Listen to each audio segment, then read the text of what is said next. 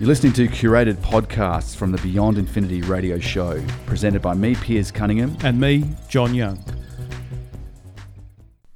So if you ever wanted to find out how you would look in 30 years' time, this is of interest particularly to a lot of women, but men as well. For the humour factor, I think. Well, the AI that's being used to give you this view of yourself in future is actually getting pretty sophisticated. So it's a combination of facial recognition technology, but also the ability of machine learning to use data from millions of people and then to extrapolate out from what you look like now to what you might look like in 30 years' time. Yeah. And this has been really popular. There's an app called FaceApp, but there are others as well that do similar things. Yeah, this is by far the most popular of them. Yeah, I think there's 100 million people using it. The concern about it, though, is that data is actually processed in Russia. So the app is based in Russia. There is the suggestion that this might be used for nefarious purposes like creating fake IDs. There's other information that you're even more than that, because what the app is actually asking you to do. So when you install it, it's actually saying that you have to agree to their terms, which talk about the T's and C's. Irrevocable, authorized access to all of your photos and for forever and a day kind of thing. And so it's that concern. It's not where you just say, here's a picture, just use that. They say, no, we want access to everything and we want it at for a lifetime.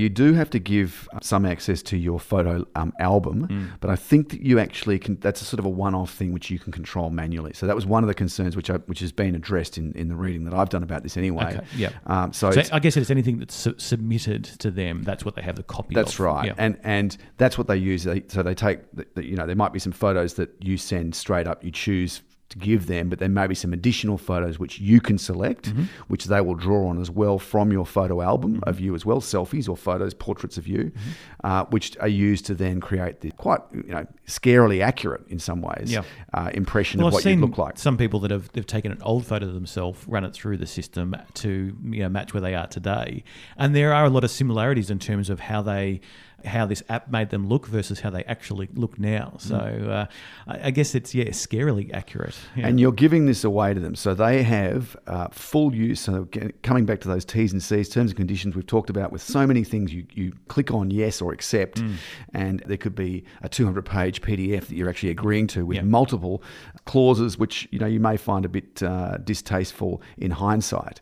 For example, you could theoretically have your face used for commercial purposes if they decide, they look really good, let's use them in a billboard in St. Petersburg. Now, it's unlikely that that's going to happen, but it's legally possible. They have the right to do it because you've clicked on yes to the T's and C's. I don't think it's that unlikely, because recently the Trump government was actually putting out advertisements and posters using photos that they'd taken off iStock Photo. So it was, their supporters that were giving out a very positive message about the Trump government. But when the research was done, it was shown that these people it was uploaded as stock photography onto iStock Photo or one of these other sites and then reused. So I guess... So on-sold. So on-sold. Okay. And they had given the approval to say, well, yes, you can use my photo in applications. But it was a little bit misleading from the Trump organization to say, these are the people that have, agreed with our message. So I guess you can look at that and say, in this particular example of FaceApp, where they can take those photos and now create any message, and they're not sort of selling it through one of these legitimate sites. Absolutely. Now, look, it has to be pointed out that if you use Facebook, you are, and that's a much, much bigger site. That's 2.5 billion people regularly using that. Every single image is subject to facial ID software that's posted to Facebook. That is on-sold in the same way. The T's and C's are just as potentially egregious to you, as wide-ranging and broad in their scope for other uses of that data.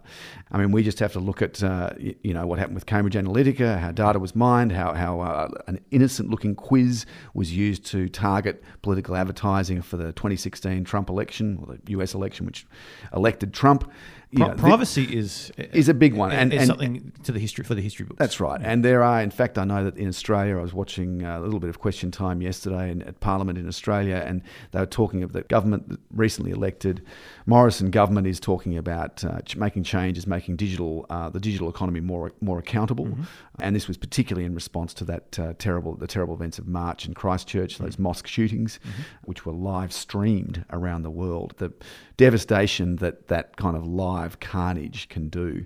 So that there is high time that these sort of things are regulated. Facebook sort of makes noises about doing stuff about this. I think they're going to have to be sort of kicked to the table of reform rather than doing it voluntarily. That seems to be the case. It's difficult. Do you go over the car manufacturer when someone gets in a car accident? That's where, I mean, I know there's a lot more complexity than that. It's not as simple as that, but it's the argument again and again that we seem to have, whether it be about gun violence, whether it be about when people are involved, at what point does the the prosecution begin or end of the tools they use or other systems that they employ to harm other people.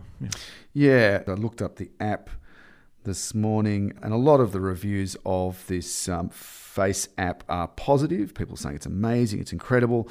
Some people are saying it's overpriced. One with the review that stuck in my mind, this is a recent one.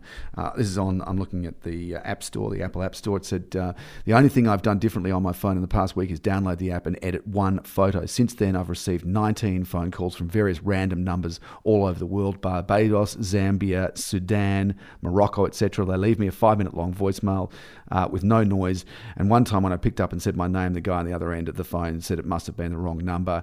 Then stop harassing me beyond the issue that your information is obviously not private. The app is pretty useless unless you pay, which would be a grand waste of money. So that's just one review. Look, there are a lot of correlation is not causation as well. Yeah.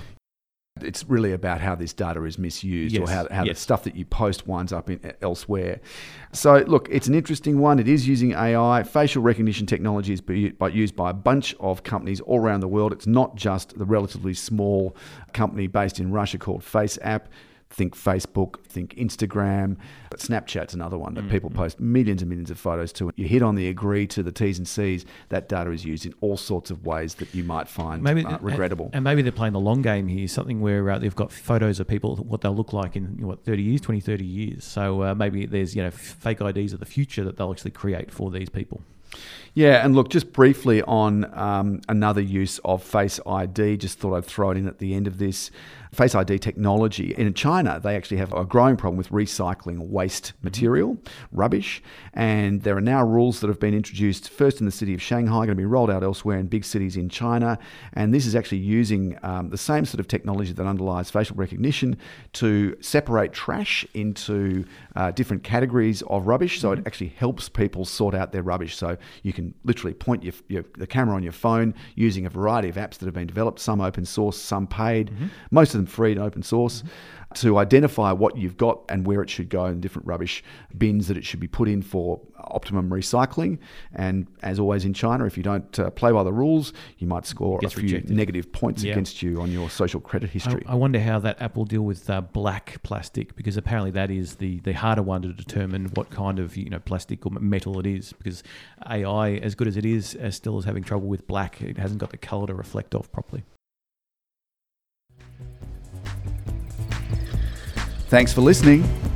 We'd love you to review us on iTunes. It's a great way to let others know if you've liked our podcast. And don't forget to follow us on social media, Beyond Infinity RPPFM on Facebook or Infinity RPP on Twitter.